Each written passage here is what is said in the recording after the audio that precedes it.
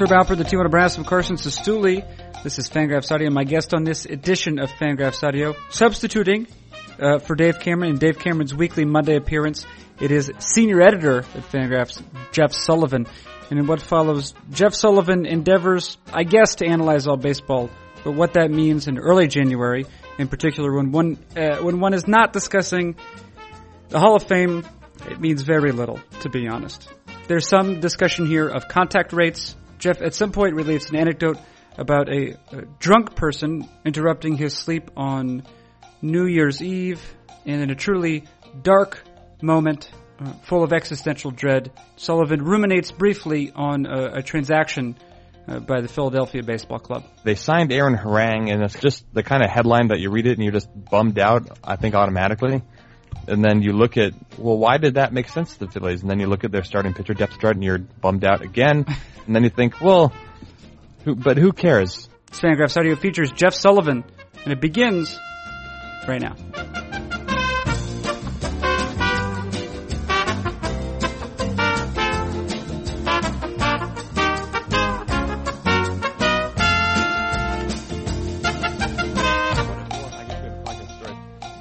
Over the weekend, some friends that I know baseball writing were down visiting me, and one of them, we were watching football, and one of them was trying to use Siri across the room to text a friend of his in Seattle something. I don't remember what he was saying. So when he was across the room from you, or he was across the room from his phone?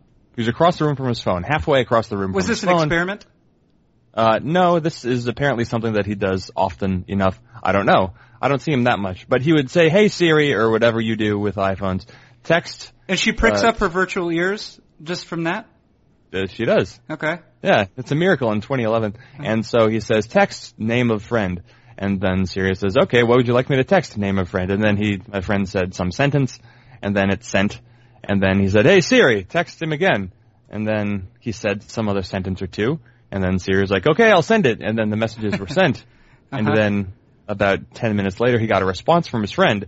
And then he looked at the messages that sent. And the first one, the first message that he sent to his friend read, I. And the second message that he sent to his friend read, warm. And so his friend responded, you are warm? And, yeah. That's he's warm. Story. He's warm, but no time for verbs. that's what he would like to communicate. What was the Simpsons linguistics robot? Linguo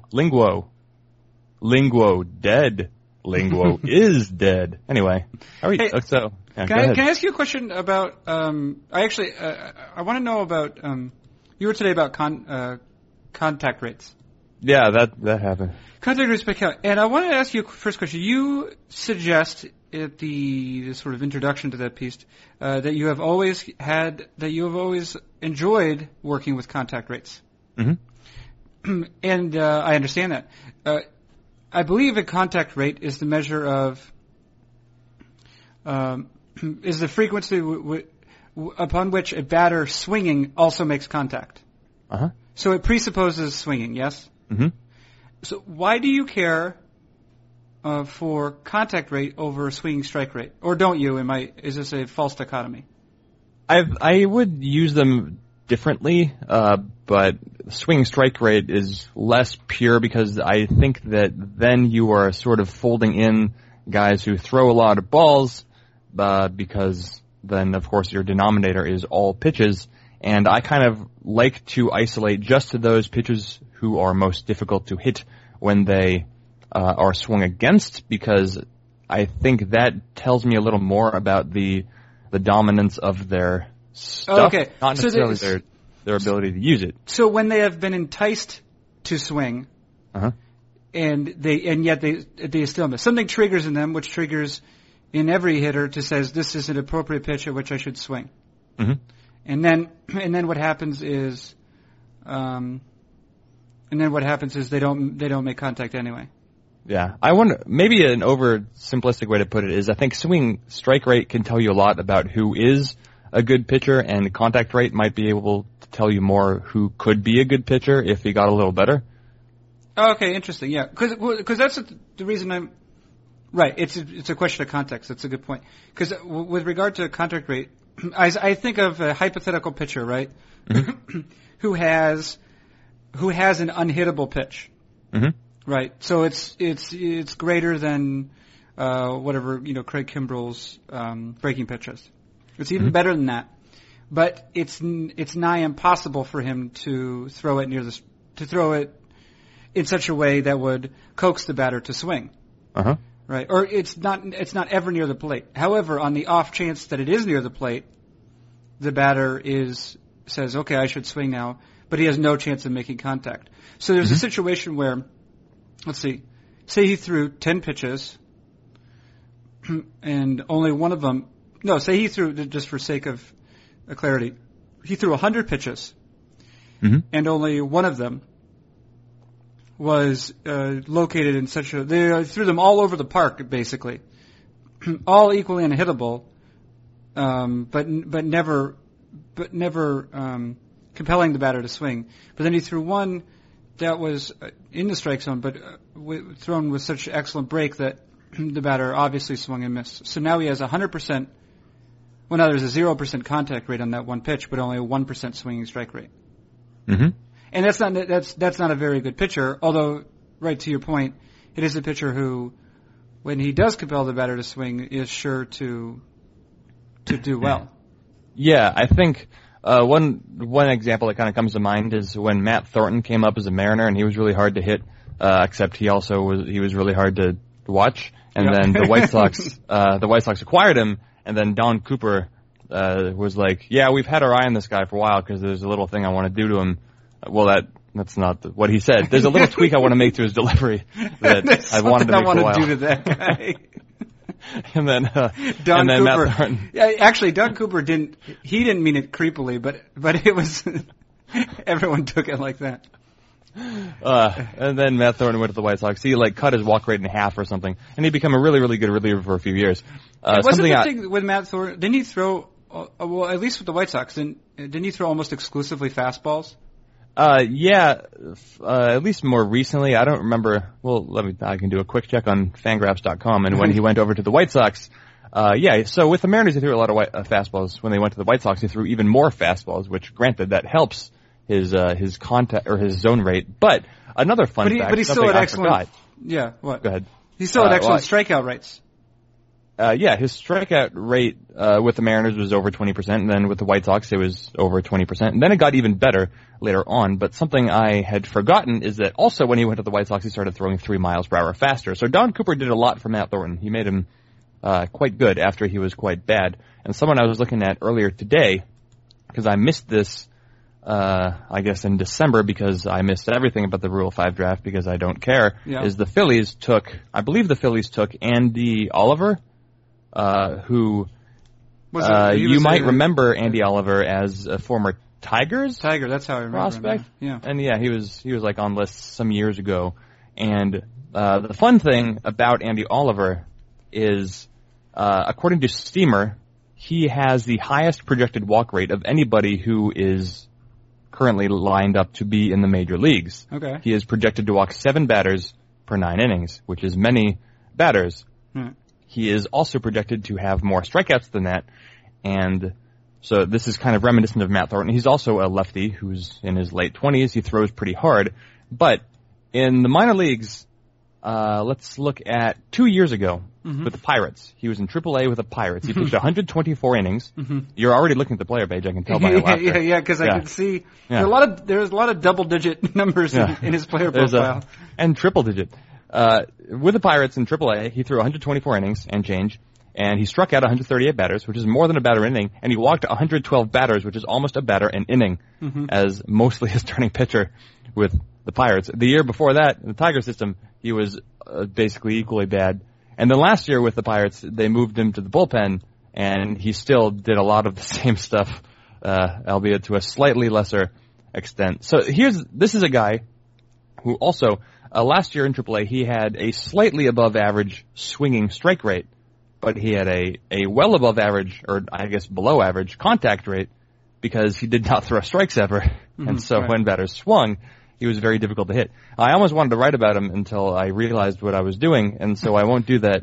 But I've at least managed to bring him up today. So this is Andy Oliver is now part of my workday. Do you think, I mean, with the exception of Matt Thornton, do you feel as though, well, one way to approach it, right, is to find a pitcher who has been able to survive this sort of profile earlier in his career? I mean, I guess Thornton is Thornton the poster boy for it?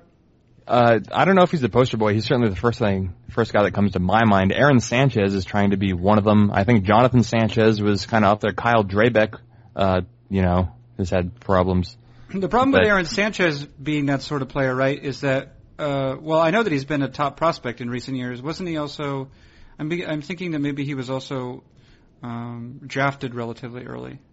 Yeah, in fact, he was a first-round draft pick. That's usually you don't want that sort of guy to be that player. Mm-hmm. Does that make sense? You want him to be good from the beginning. Uh-huh. Yeah. It doesn't just help. It doesn't help when you say uh-huh. It doesn't help when you say that, Jeff.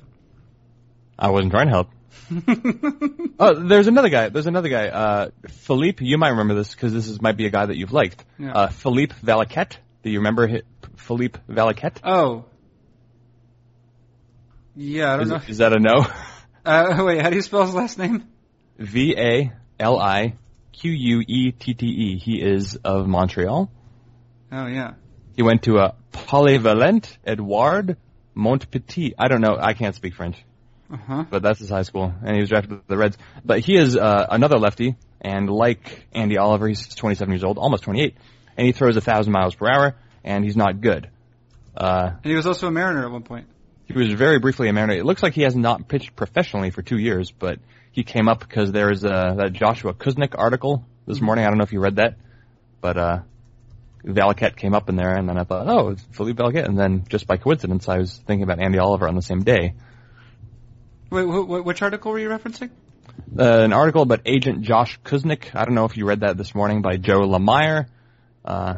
Nor do I know if you're familiar with Agent Joshua Kuznick, but he's written for BP. Oh, yes. Yeah. Yes. So Joe Lemire wrote about Kuznick and his life of health complications, which were previously unknown by most. Kuznick has had something like 42 surgeries in 32 years, etc. It was just, I met him at the winter meeting, so we had some conversations. He came to dinner and drinks one night, so I feel like an acquaintance now, so it meant more to me. But pertinent to this conversation, the article also contains the name of Philippe Valaquette, who right. I believe Kuznick has or does represent. Valaquette throws hard and doesn't do anything with it. Yeah. So you were asking for comparable players, but you want players who... Well, is there any... I guess I would be curious as to see which... One note about Andy Oliver is it appears as though he was converted to relief just this year, mm-hmm. which was his age 26 season, and I think it's interesting that that's the case. I'm surprised that it seems as though a player with his profile would have been moved to the bullpen much quicker. You would think so. Would typically be moved to the bullpen much more quickly. Yeah, I think he seems like the type.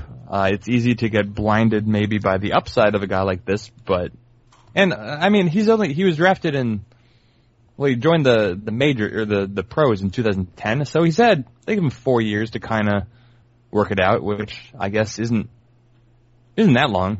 I mean, in 2011 he was good enough. His walk rate wasn't crazy. In 2010 his walk rate wasn't crazy. It just got really bad in 2012. It got really bad in 2012. Yeah.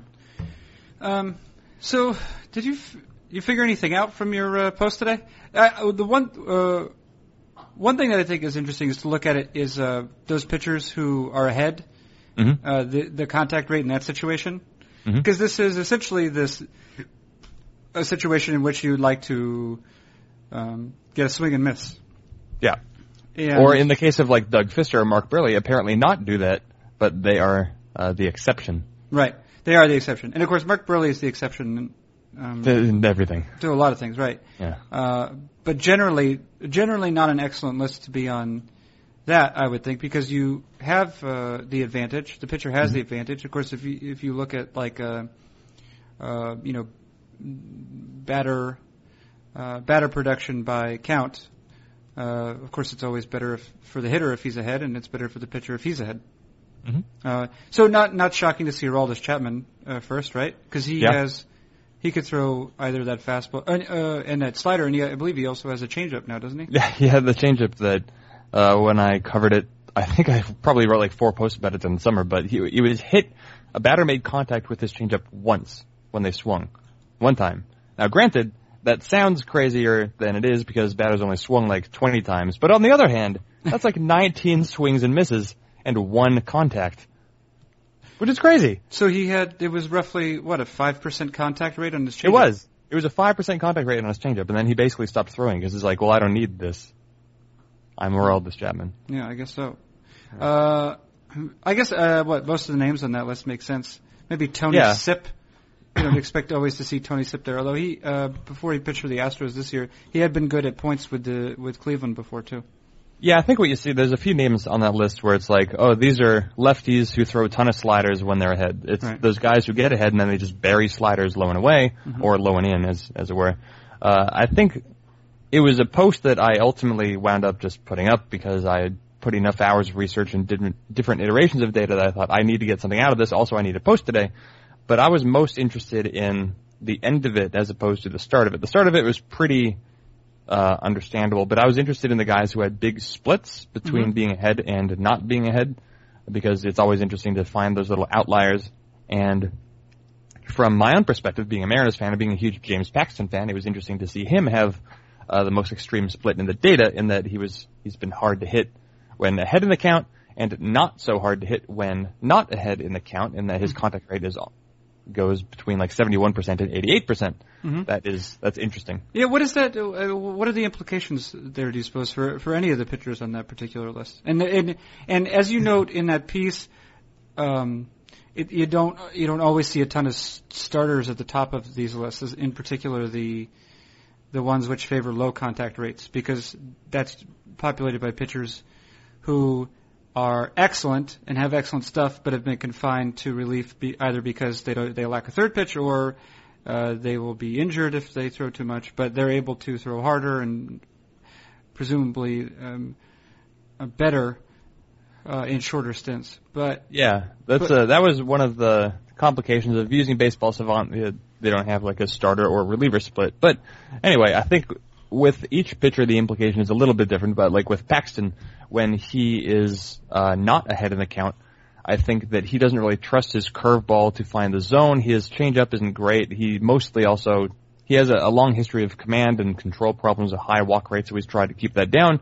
So I think he tries to use his fastball to get ahead, and then he tries to use his curveball to stay ahead and finish off the batter. But if he's not ahead, then the batters might be just looking for heat, and he doesn't really trust his curveball to spot in the zone. He doesn't have Clayton Kershaw's curveball that he can spot almost wherever he wants. So whether or not... If you were to generalize, would you say it's possible, not in every case, but it's possible that it is a list of players, and I can say it's complicated automatically by the fact that Yu Darvish is on it, and Yu Darvish famously has a wide array of pitches. But in some cases, could it be pitchers who maybe feature one elite pitch, but maybe it's a pitch that sort of preys on batters who are behind in the count? It seems like, to generalize, just looking at the top 10 lists, that it's a pool of pitchers who don't change what they throw based on the count, and then there's pitchers who throw a lot of fastballs, high dog, when they are not ahead in the count. And what that implies is they are pitchers who are maybe trying to stay away from secondary stuff until they know they can put the hitter away.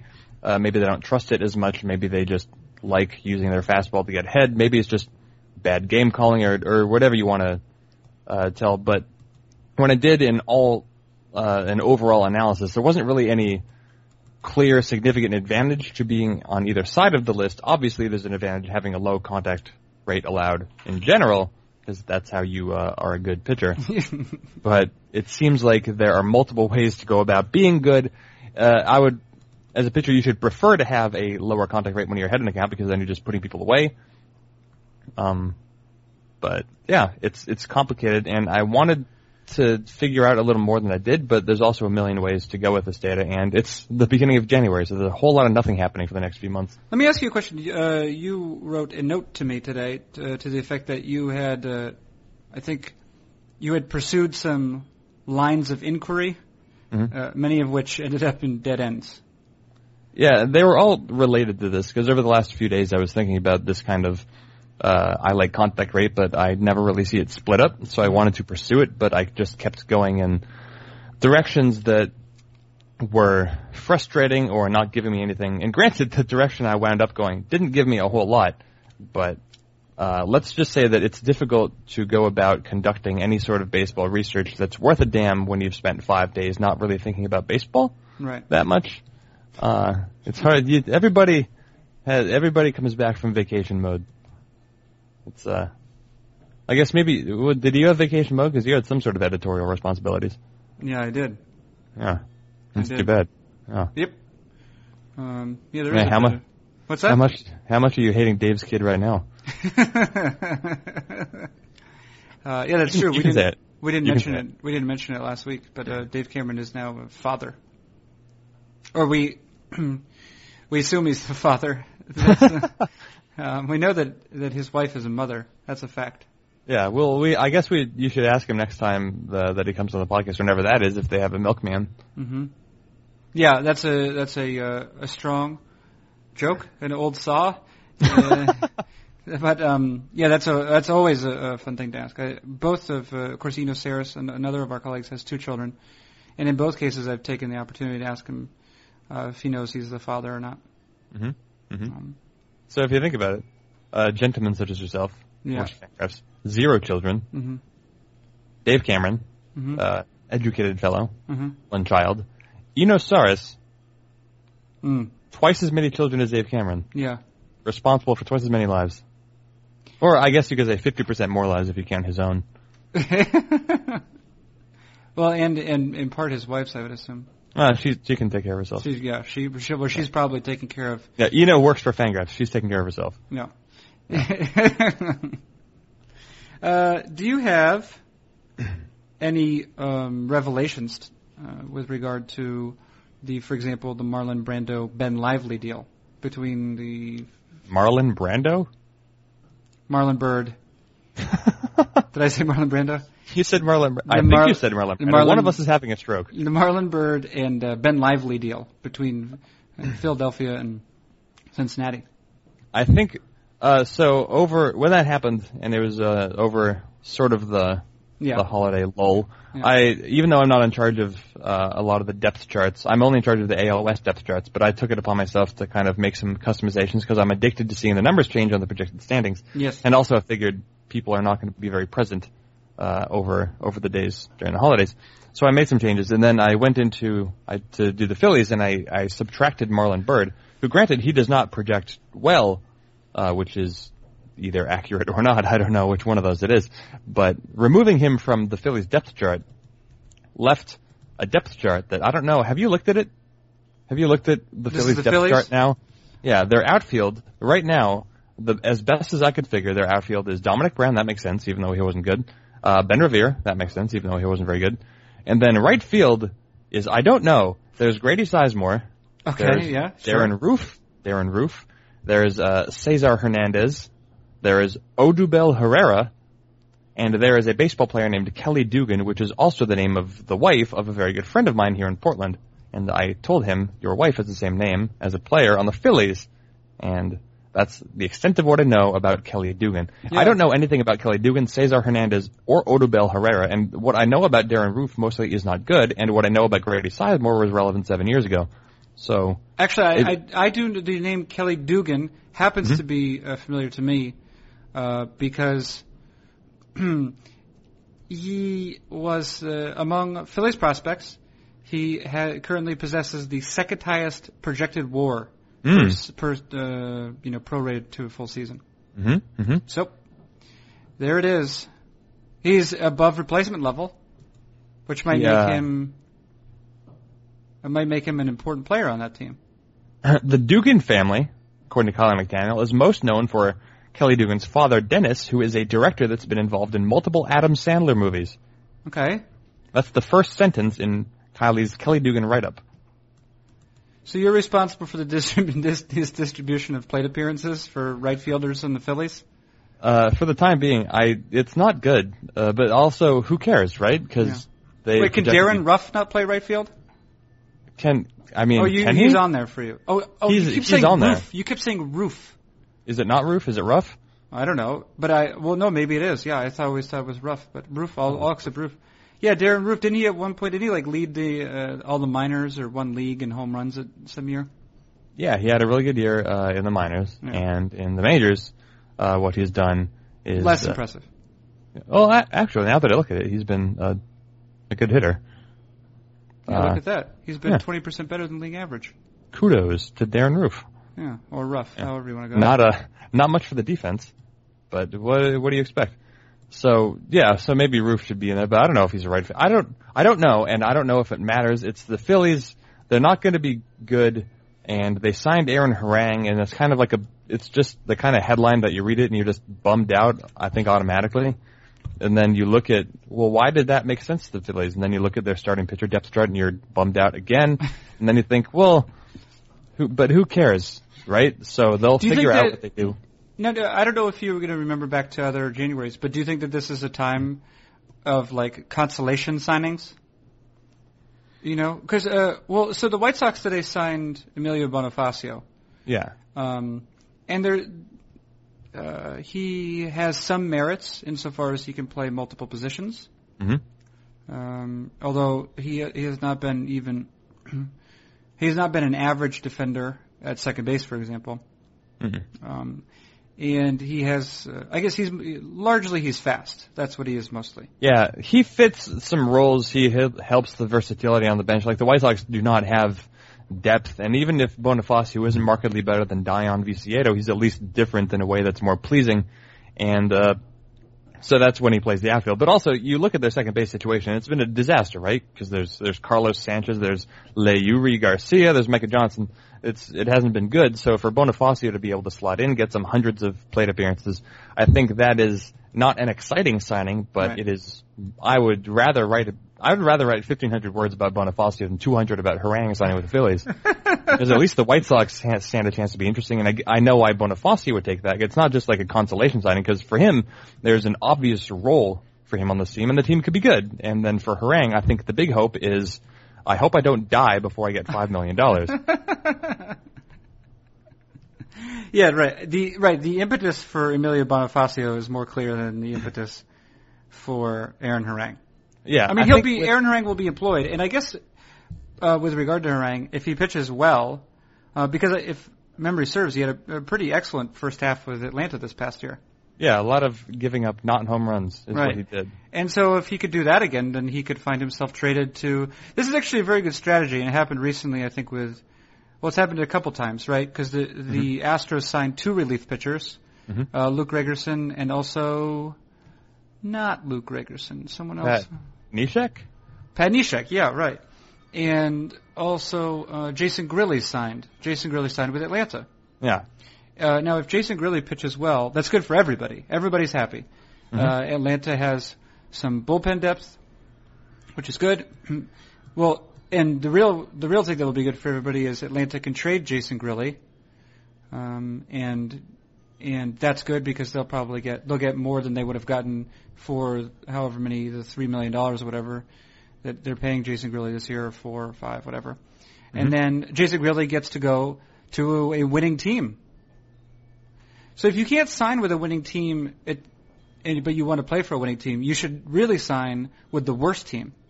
Yeah, and I think there's the 2 strategies, I think, for a guy like Grilli. Well, I don't know, maybe where's Grilli from? Is he from Michigan? Okay, whatever. Why does it matter where he's from? Well, I didn't know if he was like a hometown thing. But anyway, so Grilli and the Braves. But thinking of Harang more pertinently, or more recently at least, I think for him, there's a few opportunities. One, this is an opportunity to remain in the major leagues, which no matter what they say, the Phillies remain part of them for the time being at least. And so he gets to be on one of 30 Major League Baseball teams, and he's in a rotation that behind Cole Hamels and Cliff Lee absolutely sucks. So he knows that he has job security because they re-signed to Jerome Williams, is a potential starter on the team. Wandy Rodriguez is there. Miguel Alfredo Gonzalez, I should say. There's a David Buchanan in the major leagues, the depth chart tells me. Kevin Slowey is there on a minor league contract. It's just bad. It's bad all around except for the first two for the Phillies. So Harang knows he can get money and innings and exposure, and he knows last year he had a decent ERA, and maybe he's just not ready to hang it up because the baseball stadium is... I think there's not very many situations in Aaron Harang's life or many careers he could choose where he would only be seen from a distance. So there's also that advantage, I think, to being in the middle of a playing field. And yeah, there's also, aside from just extending his career in the majors, there's the chance that he could be dealt if he maybe has another low ERA, somebody gets hurt, and he's obviously not going to cost a lot, so he could be like a third-tier option in June or July if he's okay. And so, yeah, there's reasons. But at the end of the day, Aaron Harang signed with the worst team in baseball for a one-year contract and $5 million. And that's after a year in which he was okay. He's never going to be in much demand. So I'm not sure he can get out of there.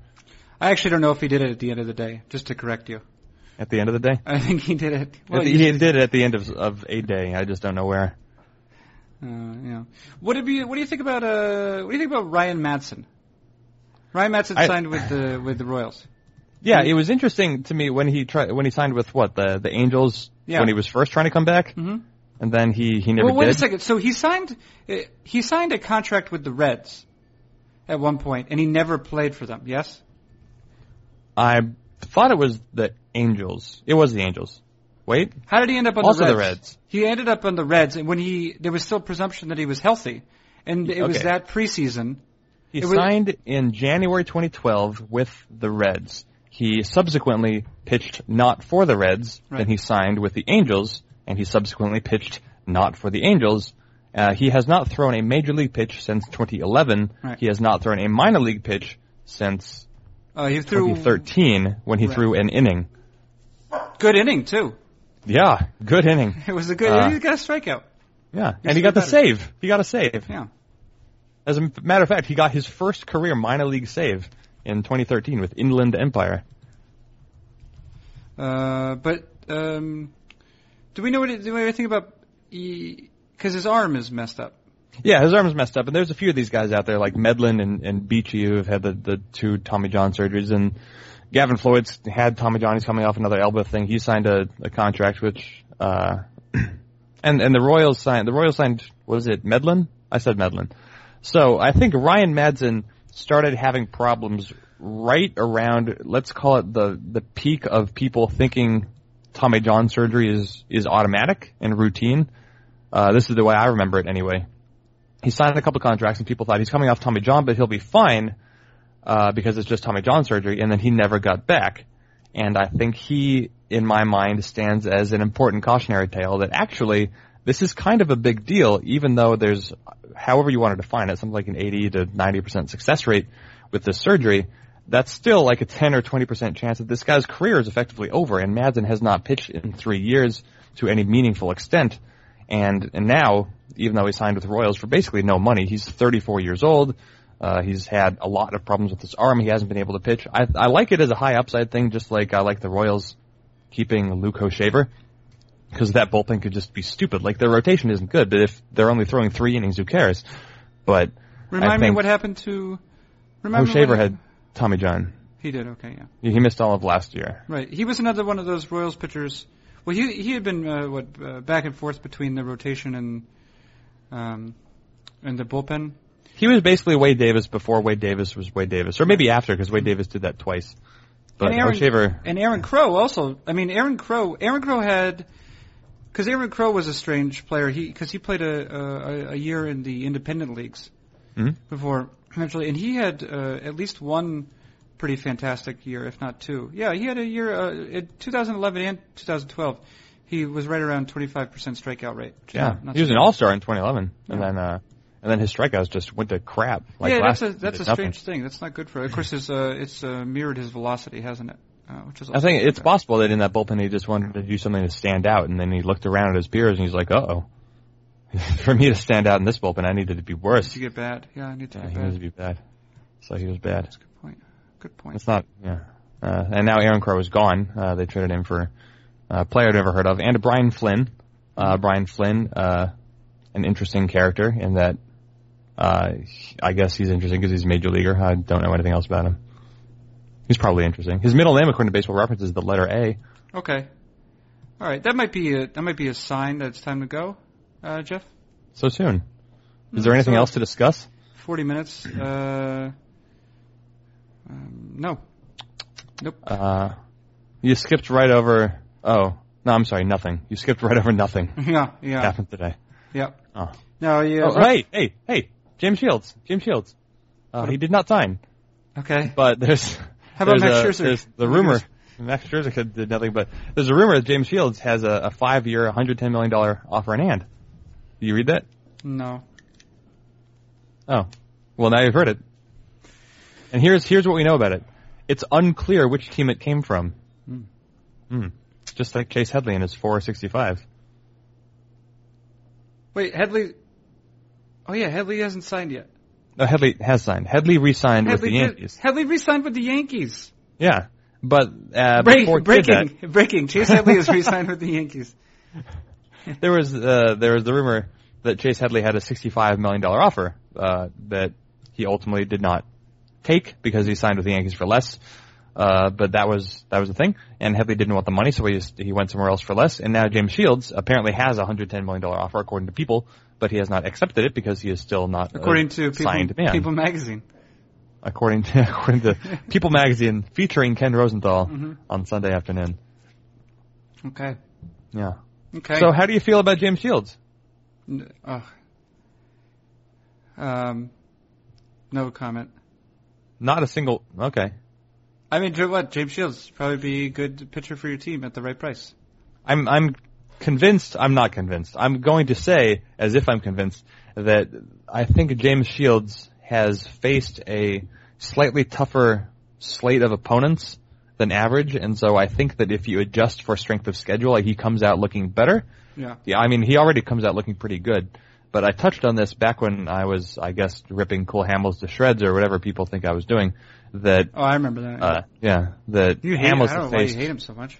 Well, I mean, he sucks. I think he did but Hamels has faced a pretty easy slate of opponents because the National League East has not been very good, and Shields has faced pretty hard opponents, pretty tough opponents, and that is worth something. And that's all I have to say on that. So that's all I got. Good combo. Well, let me ask you the question now on the podcast that I asked you before when I asked you not to record it. But how are you doing?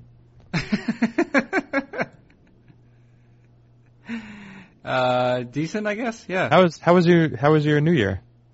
A lot of driving. We had to drive back from from Michigan to Buffalo back to New Hampshire, and then we went New Hampshire to Maine. Mm-hmm. That is a lot of driving. Maine back to New Hampshire. Yeah. Did he do it on purpose? Did we do it? Yeah, we did. We did it on purpose. That's great. I'm glad that's good. You're not just being. We did it on purpose because we were. Yep, I was driving. I knew that the whole time what was happening. You wanna close with a quick little story because I had let's call it probably the most memorable New Year's event that I've experienced. Yes. Yeah. It's short and it ends abruptly, but so New Year's Eve, whatever, with my girlfriend and whatever. And eventually we go to sleep like an ordinary New Year's Eve. Yeah. When you're almost 30, you fall asleep at 10:45 watching old Saturday Night Live rerun. So it's I don't know. We go to bed after midnight, ordinary, a little drunk, but no big deal. No big deal. And I wake up. Everybody. Yeah. I wake up. I don't wake up often when I'm asleep. Because I'm asleep by definition. Yeah. I don't wake up in the middle of the night very much, but I woke up in the middle of this night, and I didn't really know what was happening. Were you a little backwards? Well, at this point I was a little groggy, but I came too quickly. So I was over at my girlfriend's. I heard that's a problem with you a lot of the time. Grogginess? No, you came too quickly. Yeah. Well, 50%. Never mind. I won't give statistics. But so. Hey, find out the standard deviation for that, Sullivan. All right, what do you keep going? So my girlfriend's apartment. We were over at my girlfriend's apartment, and she lives in a second-story apartment. And there's a main front entrance to the little complex. It's one floor of units. I don't know. I don't want to call it a complex, but it's a complex. There's a front main entrance. There's also a back entrance and a small parking lot. And if you exit the parking lot, there's a staircase that leads to the back of the apartment building. And the staircase leads to a hallway that then leads to all other units. But there's also a little side entrance directly to my girlfriend's balcony, because it's closest to the staircase. You can just access that without going to the hallway. So then there's the little door that goes to the balcony, and then the balcony has French doors that open to her bedroom. And so we are asleep, and I wake up, and it's something like 5 in the morning, although I did not look at my phone or a clock. And I notice, oh, the door's open. And then I notice, oh, there's somebody in here. And then I notice, oh, my girlfriend's right next to me, and it's not her who's in here. Uh-oh. We're both in here, but there's somebody else in here. And you could say there's too many people in the room at this point. There is as many people in the room as some men. Forget it. There are 3 people in the room. And there is no screaming, but I don't have the best memory of whatever my girlfriend might have been saying, but I noticed, first, okay, door's open. Second, okay, girlfriend's right next to me. Third, okay, somebody is stumbling right in front of the bed. And then I thought, all right, gonna deal with this now. No, what are you doing? And this man just stumbled. The bedroom is pretty small in terms of floor surface area, and the bed is big. It's a bed. And so you sort of have to navigate around the bed to walk to the rest of the apartment or to get to the big closet on the other side of the bed. And this form, which I took to be a man, was slowly inching his way around the bed, not in the direction of the rest of the apartment, but seemingly toward the closet. And then I was just like saying things to him, like, what do you do? No. And then he just kept going. And I was like, what do you stop? And then I reached, and I remember like grabbing his arm, and he's like, no, it's cool. My friend Alex lives here.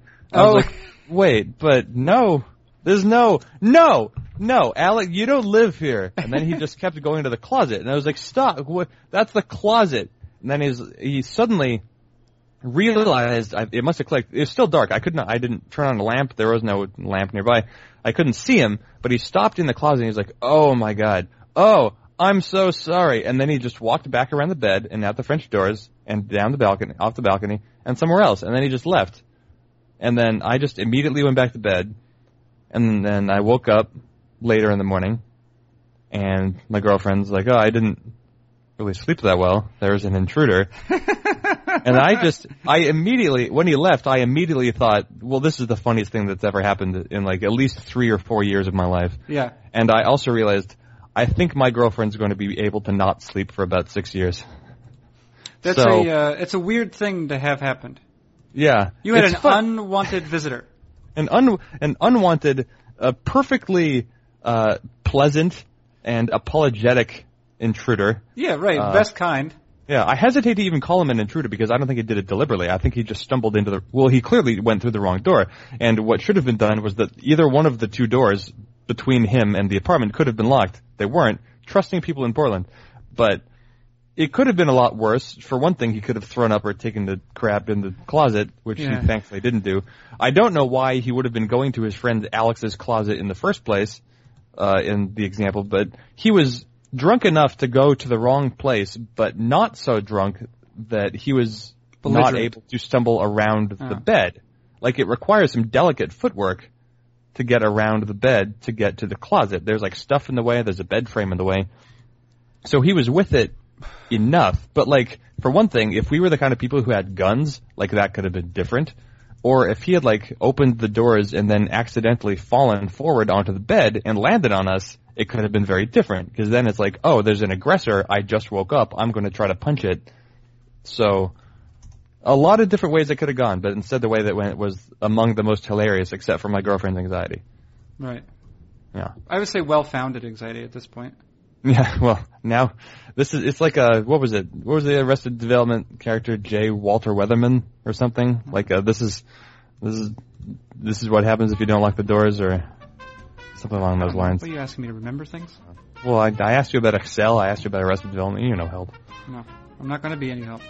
This is how you learn a lesson to lock your doors. Although yesterday when I went over, the doors were not locked. All right. Let's stop. All right. Thanks, Jeff. Thanks, Carson. That's been Jeff Sullivan, senior editor of Fangraphs.com. I'm Carson Cistulli. This has been Fangraphs Audio.